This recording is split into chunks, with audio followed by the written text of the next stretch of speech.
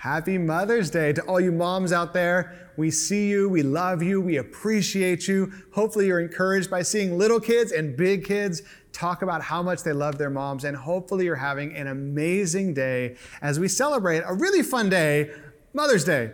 Now, I remember when I was a kid, loving Mother's Day. We had a big extended family, and so we all up in the Hayward Hills, my mom and her 11 brothers and sisters would bring all their kids over to my grandma's house, and we'd just have a massive party. We'd play wiffle ball in the yard, we'd eat great food, we'd run around with our cousins. We loved it. It was so fun, and I remember having these really fond memories of what Mother's Day was like as a kid.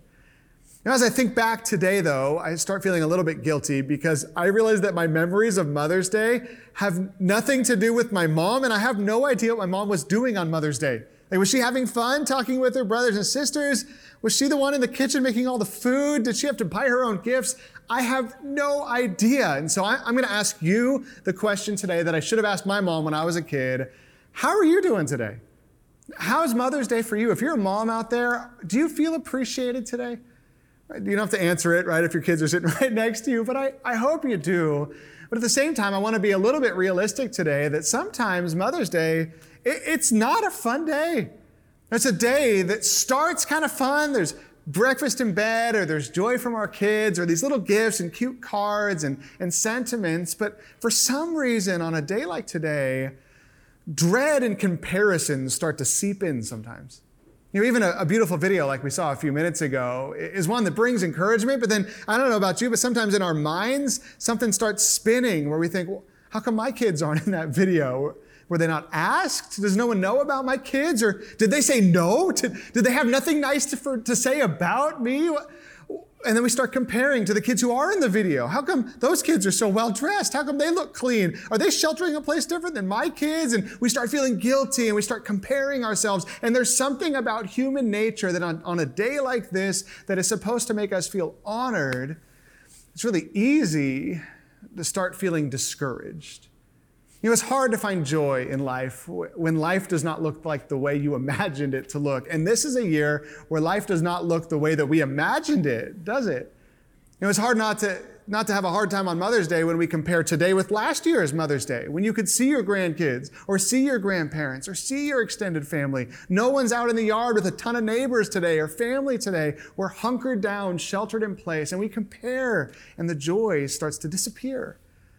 It's hard not to have a little bit of grief today when you start comparing your life with the lives of people around you. You see people in the video, or you think about people you see on social media, and a lot of times we start comparing our lives with other people's lives, or we compare our lives with how we want our lives to look. And when everyone's saying, "You're an awesome mom," all that you can think is, "No, I'm not.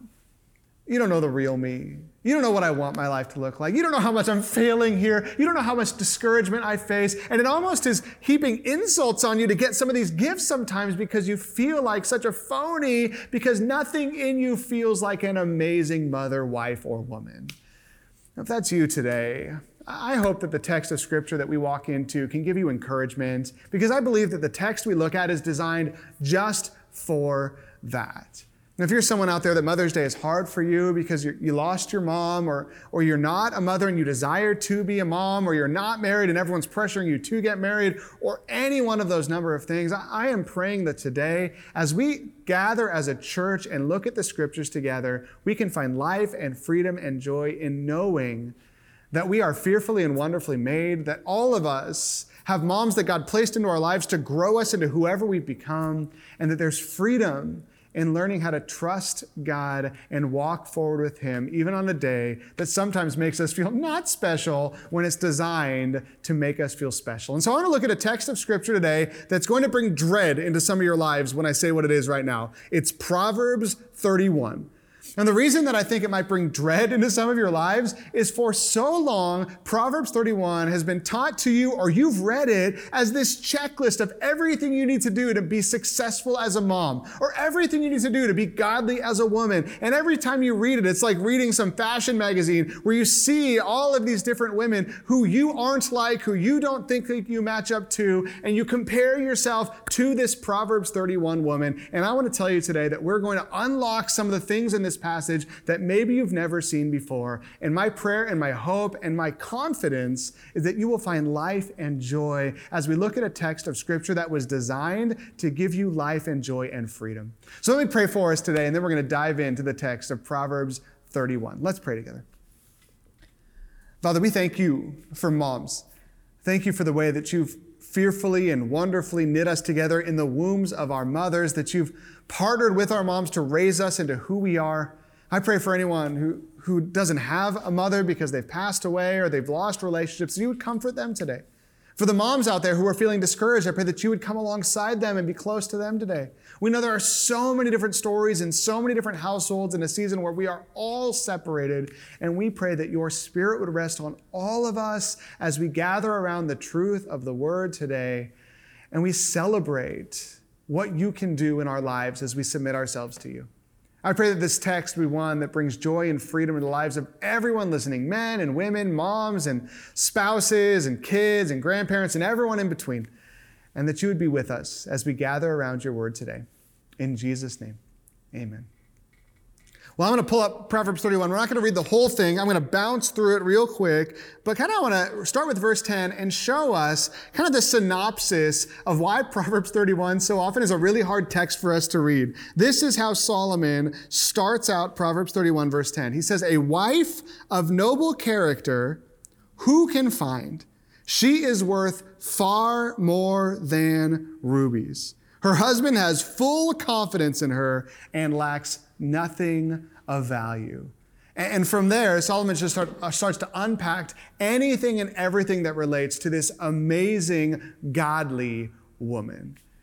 Now, I want to be honest with you. As I read the text of Proverbs 31, it's actually kind of funny because we see that this woman is like this superhero among women.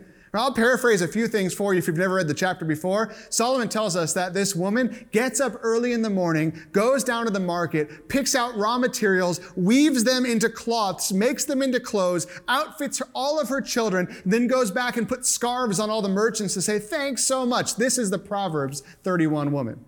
Right? This is a woman who is walking down the street and she sees a field and has this idea, "I'm going to buy that field." So she drops the cash to purchase the field. She plants a vineyard, gives workers to that field, makes it amazing and profitable, takes the money and she donates it to charity because she doesn't need it. That's the Proverbs 31 woman. Or this is a woman who wakes up while it's still dark and makes food for everyone in her household, including her household staff. Right? She tells the chef, "Sleep in today. I'm going to make breakfast for you," because she's that kind of woman, the Proverbs 31 woman. Now, this is a woman that her husband comes and says, "You are the most amazing woman I've ever seen." Her kids wake up in the morning. They see the new clothes that she's made for them. She sees the hot breakfast she's made for them and all of her household servants. And the kids say, "Mom, you're amazing. We love you." That's the Proverbs 31 woman. There are even some verses in Proverbs 31 where it gets ridiculous. Right? It says when it snows outside, she's not worried because her kids are dressed in scarlet. I don't even know what that means.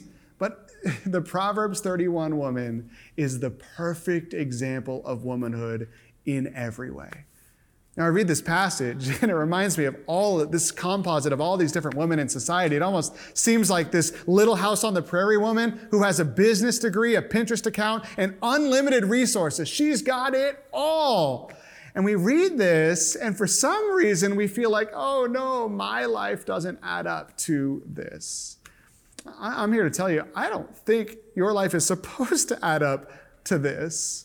But at the same time, I want to call it how it is. I feel like in the real world, everything out there points us to the fact that we don't add up to some standard that we feel like we need to. Right? If you're a modern day woman in today's time, right? Not Solomon's time, thousands of years ago, but today, in the East Bay, living your life, you feel that pressure. Like there's this checklist of all of these things an amazing woman is supposed to embody. And all of the time you feel like, that's not me. Right? An amazing woman is supposed to have amazing kids who love her, who are devoted to her, who obey her, who are well behaved. They get straight A's without any effort, right? They're just the most amazing family. That's supposed to be the Proverbs 31 woman. Right? You're supposed to be the woman who stays home with your kids because that's what good women do. But at the same time, you're also simultaneously supposed to have a full-time job because that's what women do. And when you go to your job, you're supposed to pretend like you don't have any kids because you don't want to show like you're a mother. You just are supposed to be at work, right? Because an amazing mom is a great mom with no effort, an amazing coworker with no effort, and she's smart but not too smart. She's beautiful but not too beautiful. She has high-powered degrees, but she doesn't intimidate anyone. She makes a lot of money but not too much money. She's beautiful. She works out all the time, but she doesn't exert any effort. She eats a ton of food and never gains weight. She's perfect. That's the Proverbs 31 woman in real life. And I'm here to tell you that I think this passage is not only ridiculous, but I think that it's designed to be a ridiculous, unattainable picture of what a woman is supposed to be. And let me tell you 3 reasons why I believe this. Number 1, the woman we see in Proverbs 31, she's not a real woman. Right, if you're taking notes, write that down. She's not a real woman. She's a figment of the imagination of the author of this proverb. And we see in the beginning of Proverbs 31 that Solomon, who's compiled all these proverbs, brings up this character, King Lemuel. And no one knows if he's a real person or a narrative device, but King Lemuel is a king, and his mom comes to him and says, let me give you some advice about what kind of woman you need to find, an amazing woman, a wife of noble character. And so this is a fictitious king, King Lemuel, with a fictitious mother, his mother, giving him advice about a fictitious woman that someday would embody everything that a person should want, right? It's a picture of a real woman, but it's not a real woman, right? There's no way you can go to some ancient gravestone and find the Proverbs 31 woman. She never existed. She's not a real woman. So let that begin to take the pressure off of you. Number 2, the Proverbs 31 is not only not a real woman, but the Proverbs 31 woman is a rare woman. A rare woman. Now, that's how this proverb starts. Solomon says, a wife of noble character, who can find? Like, it's impossible to find a woman of this caliber, according to the proverb. It says she is worth far more than rubies. Now, the picture of this woman in Proverbs 31 is this picture of this rare human being that a king of a nation would be so lucky to find because there's no one in the whole nation, in the whole world, who embodies all of these different things. She's a rare woman. I would guess if you looked at your life and said, okay, who are some women that I emulate, right? Who have it all together. They're amazing Christian women. They're amazing in the workplace. They've got amazing kids. They've got a legacy. They've got everything I could ever desire. If I was just like that woman in every aspect, my life would be perfect. Who are those names? Right? There's a chance you could think of 1 or 2 women, but when you really drill down, you realize, okay, they're not that perfect. Right? In the history of the world, there's probably a couple of women that you can imagine who embody everything about the beautiful standard of womanhood we see in this passage. She's a rare woman. This phrase, the wife of noble character, a woman of noble character, this word noble, it's used 220-something times in the Old Testament, a lot of times. And normally it's talking about armies and warriors and strength and wealth and strong, valiant men and all those different things. This word noble is related to a woman 3 times in the Old Testament. One of the women is not a real woman, Proverbs 31. One is the Queen of Sheba, and one is a woman that an entire book of the Bible is named after, Ruth. In the entire Old Testament canon, there are 3 women that get the Proverbs 31 label, a wife of noble character. So we need to understand this is not a real human being, that we need to understand that this is a rare type of human being. And the last thing that I think is really important for us to understand as we read this passage in its context is that the Proverbs 31 woman is a royal woman, a royal woman. I said it before, this is a person who is supposed to be a prospect to be the next queen of a nation, to enter into the royal family. This is a woman with unlimited resources. This is a woman who stands at the top of society. She's like the first lady. She's like the Queen of England. She's like someone from Downton Abbey, right? This is someone who's got it all, who can walk down the street and decide to drop millions of dollars on a property, who can just write a check and start a business and give the proceeds to charity. This is a royal woman. This is the Proverbs 31 woman. She is not supposed to be you. This is not supposed to be a checklist of what your life is supposed to look like. This is not the normal. This is not even the standard. Proverbs 31 is this picture of perfection. And so the question can arise, well, then why is it in the Bible if it's unattainable, if it's a picture of perfection? And I would guess that the reason that Proverbs 31 is in the Bible is the same reason that there's a royal family in England. That there's this picture of royalty, of beauty, the Queen of England, right? Princesses and princes, duchesses and dukes, this royalty that shows us a picture of what we feel like life should look like. Of hope for a nation to say, wow, there is beauty and riches and standards, to show what manners look like, to show what perfection looks like, to show what ethics look like, to show what it looks like when someone with perfect character steps into a context with unlimited resources. This is how life is meant to be lived.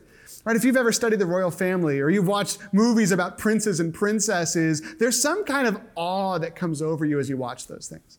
You start getting drawn into these fictitious lands or even these real lives of real-time royalty. And there's this thing that happens to us as we look at these people who live out life in this unattainable way that gives us hope.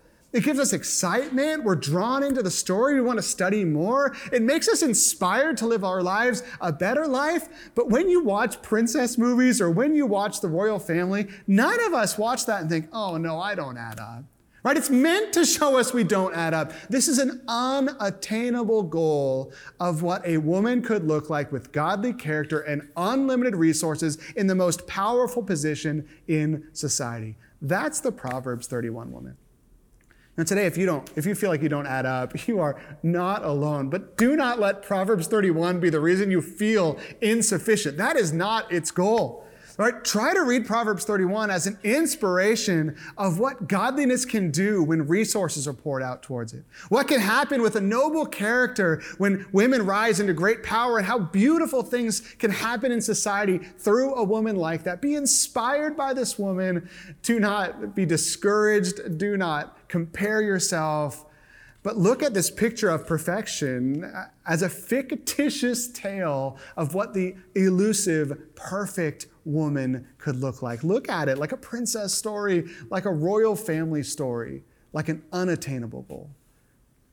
Now, I know that that's easier said than done. I know that a lot of times we look at our lives and we're like, okay, I'm not trying to be the Queen of England, right? But my life is falling apart. A lot of times we wrestle with the experiences we have on this planet. We just look around our living room and think, okay, I wish I was doing a better job with the kids I do have. Right? I wish I was a better Christian than I am right now. I wish I was a better wife. I wish I was a better mom. I wish I had kids. I wish I had more confidence. I wish I was better at work. I wish. There's something in us that does really desire to compare ourselves with everyone around us. And so the natural response to reading a passage like this is feeling like we don't add up. I know today's Mother's Day, and there's a chance today is just a hard day for you. You've been in lockdown in your house for 2 months now, whatever it is, and it just feels like it's compiling. And now you're reminded on this day that you're not the mom you want to be. You're reminded you don't have the setup that you wish you had. You're reminded that you don't feel like your husband loves you the way that you always thought a man would. You're reminded that you don't have the things that you wish you would have had at this point. It's just a reminder, and you read a passage like this, and it's just another reminder that your life is not what you always thought it would be. And so you look at this woman in Proverbs 31 who is this unattainable picture of perfection. And it just reminds you that on the spectrum, you feel like you're on the absolute other side. You've got nothing.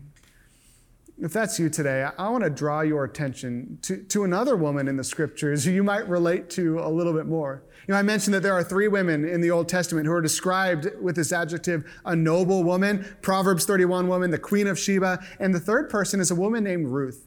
And I don't know if you've ever thought about Ruth as she relates to the Proverbs 31 story, but interestingly, in some ancient Hebrew traditions, they slid the book of Ruth in the Old Testament right after Proverbs to almost show that Ruth is the real-life embodiment of the Proverbs 31 woman. And so when you look at the study of the story of Ruth, and as we kind of unpack it a little bit in a couple minutes here, I want you to look at Ruth as the real-life example of what someone who has this noble, godly character, what they look like in real life. Now, Ruth's story is a story that's probably more like yours than the Proverbs 31 woman, or maybe it's one that's a little more desperate than yours. Ruth grew up in a foreign environment away from Israel in a pagan nation. She grew up not as a follower of God. There was a man and his wife's name was Naomi. They moved from Israel because they were impoverished and there was a famine in Israel. And they moved to Moab, and that's where Ruth met her husband. Ruth met her husband, a woman named Orpah met his husband, and then Naomi and her husband lived in this extended family, and they tried to survive in the nation of Moab for a while, and then tragedy started to hit. Right? Naomi's husband passed away. Ruth's husband passed away. Orpah's husband passed away. And so there's 3 women left kind of trying to fend for themselves in this faraway land. And Naomi, the mom, realizes, you know what? I think it's time for me to go back to my roots, back to my heritage, back to Israel, the famines only, and see if I can make a life for myself. So Naomi says to Ruth and to Orpah, she says, you know what? You women can go back to your families. You can go back to your nation. Let's cut ties here. I'm going to go back. Let's all start over. And Orpah says, okay, I'm leaving. But Ruth says, no, I'm going to go with you. So Ruth and Naomi head back from Moab to Israel to start over. They've got nothing, no husbands, no lifeline, no family, no support, no resources. And they show up in the nation of Israel, and they're beggars in a new foreign land. And then they find some fields where people are harvesting grain. And in the Old Testament, you're allowed, kind of like a panhandler, after people are done harvesting grain, you can sneak into the fields and go and pick up grain on your own. And so they started doing that. It's called gleaning. And so Ruth would start gleaning in this field, and she'd go behind all of the harvesters, and she'd pick up food off the floor, and she'd bring it back to Naomi, and they'd eat their meager meals together, and they'd try to make ends meet. She'd serve her mother-in-law. She served by finding food and foraging for her family, and she had nothing. And eventually, Ruth's service in this field got noticed by some of the higher-ups, and they started saying, hey, you can come. You don't have to come and be like a panhandler and come at the end of the day. Just come with us. Come and serve with us. And so she started working alongside the harvesters, and she kept moving her way up along as time went on with her work ethic and with her character. And eventually she got to the point where Ruth entered into a relationship with a man who oversaw the field. There's this little love story that we see in Ruth chapter 3, and Ruth comes into this man's place named Boaz, and she comes and extends herself towards him and puts herself out there, and it's this very vulnerable and beautiful expression of love and of vulnerability, and she kind of puts herself at Boaz's feet like, will you have me? I would love to be in relationship with you. And Boaz looks at Ruth, who has nothing, who has no family, no husband, no heritage, no money, nothing. She's impoverished. She's lost everything. And the phrase that Boaz says to Ruth in Ruth chapter 3, verse 11, is he says, Ruth, all the people of my town know that you are a woman of noble character. It's the same phrase. The phrase that was ascribed to the Proverbs 31 woman, the phrase that was ascribed to the Queen of Sheba in the wisdom literature, is ascribed to Ruth, a woman with absolutely nothing. And he sees that she has nothing, but what she does have is a noble character. She's a woman of valor. What I see as I look at the kind of the relationship between Proverbs 31 and Ruth chapter 3 is that becoming a woman, like we see in Proverbs 31, has nothing to do with what you have around you and everything to do with what exists inside of you. Right? Proverbs 31 is a proverb that extols character regardless of the context. And my challenge for you is that as you look at Proverbs 31, don't look at the Proverbs 31's context and compare it to your context. Look at the Proverbs 31 woman as an example of what happens when God gives unlimited resources to a woman with unbelievable character. But if you want something to write down this week and wrestle with as you struggle with comparison and self-image and all these things in this world today, write this down. Focus on your content and trust God with your context. Can you do that this week? Right? Even though the life that you have may not live up with what the life that you thought you would have, even though you don't have the resources you thought you'd have at this point, even though your kids aren't what you thought your kids would be, even though your relationship with your spouse or your lack of spouse is not what you thought it would be at this point, can you trust God with the content of your character and focus yourself on that and trust that God's going to put you in whatever context He wants to put you in to glorify His name and do His work through your life? And the scriptures, as we look at them through the lens of this idea of content and context, is absolutely full with men and women who have humble means but are used greatly by God, regardless of the context in which He places them. I was thinking this week about the woman in 1 Peter, where he says, submit to your husbands, that if any of them do not believe the word, they may be won over without words when they see the behavior of their wives. There's this image that if you're in a place where your husband's not even a Christian, maybe he doesn't want to come to church with you, and you're watching this alone today, and you're sitting there thinking, this stinks on Mother's Day, I'm at church alone. Peter says, you can devote yourself in that context to having a godly character, and you can have great fruit in your own home. Or 1 Corinthians 4 or 1 Corinthians 7 picks up on the same sentiment. The Apostle Paul is talking about marriage and singleness and all of these different things and says some of you are out there and you're married to someone who's not a believer. Sometimes non-believers leave believers. Sometimes they stay with believers. And then Paul says this. He says, how do you know, wife, whether you will save your husband? Or maybe your character, your nobleness in the context of an environment that's a hard context will actually be used by God to transform the world around you. And the most expressed example of someone who had high godliness in a really hard context was Jesus himself.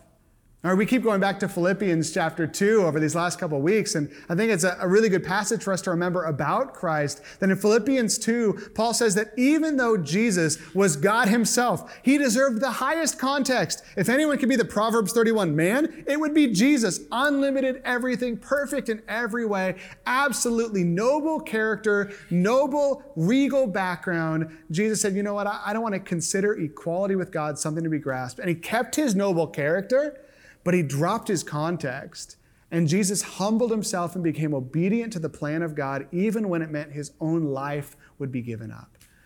And Jesus was someone who had unbelievable noble character. He was a man of valor, just like the Proverbs 31 woman and the Ruth woman was a woman of valor. And yet Jesus chose a really humble context. Now, the truth is that if you focus on your context, you'll be constantly crippled with comparison. But if you focus on your content, I believe that you will find contentment in that. If you focus on your context, you will find yourself in a whirlwind of comparison. But if you focus on your content, you will find contentment wherever God places you.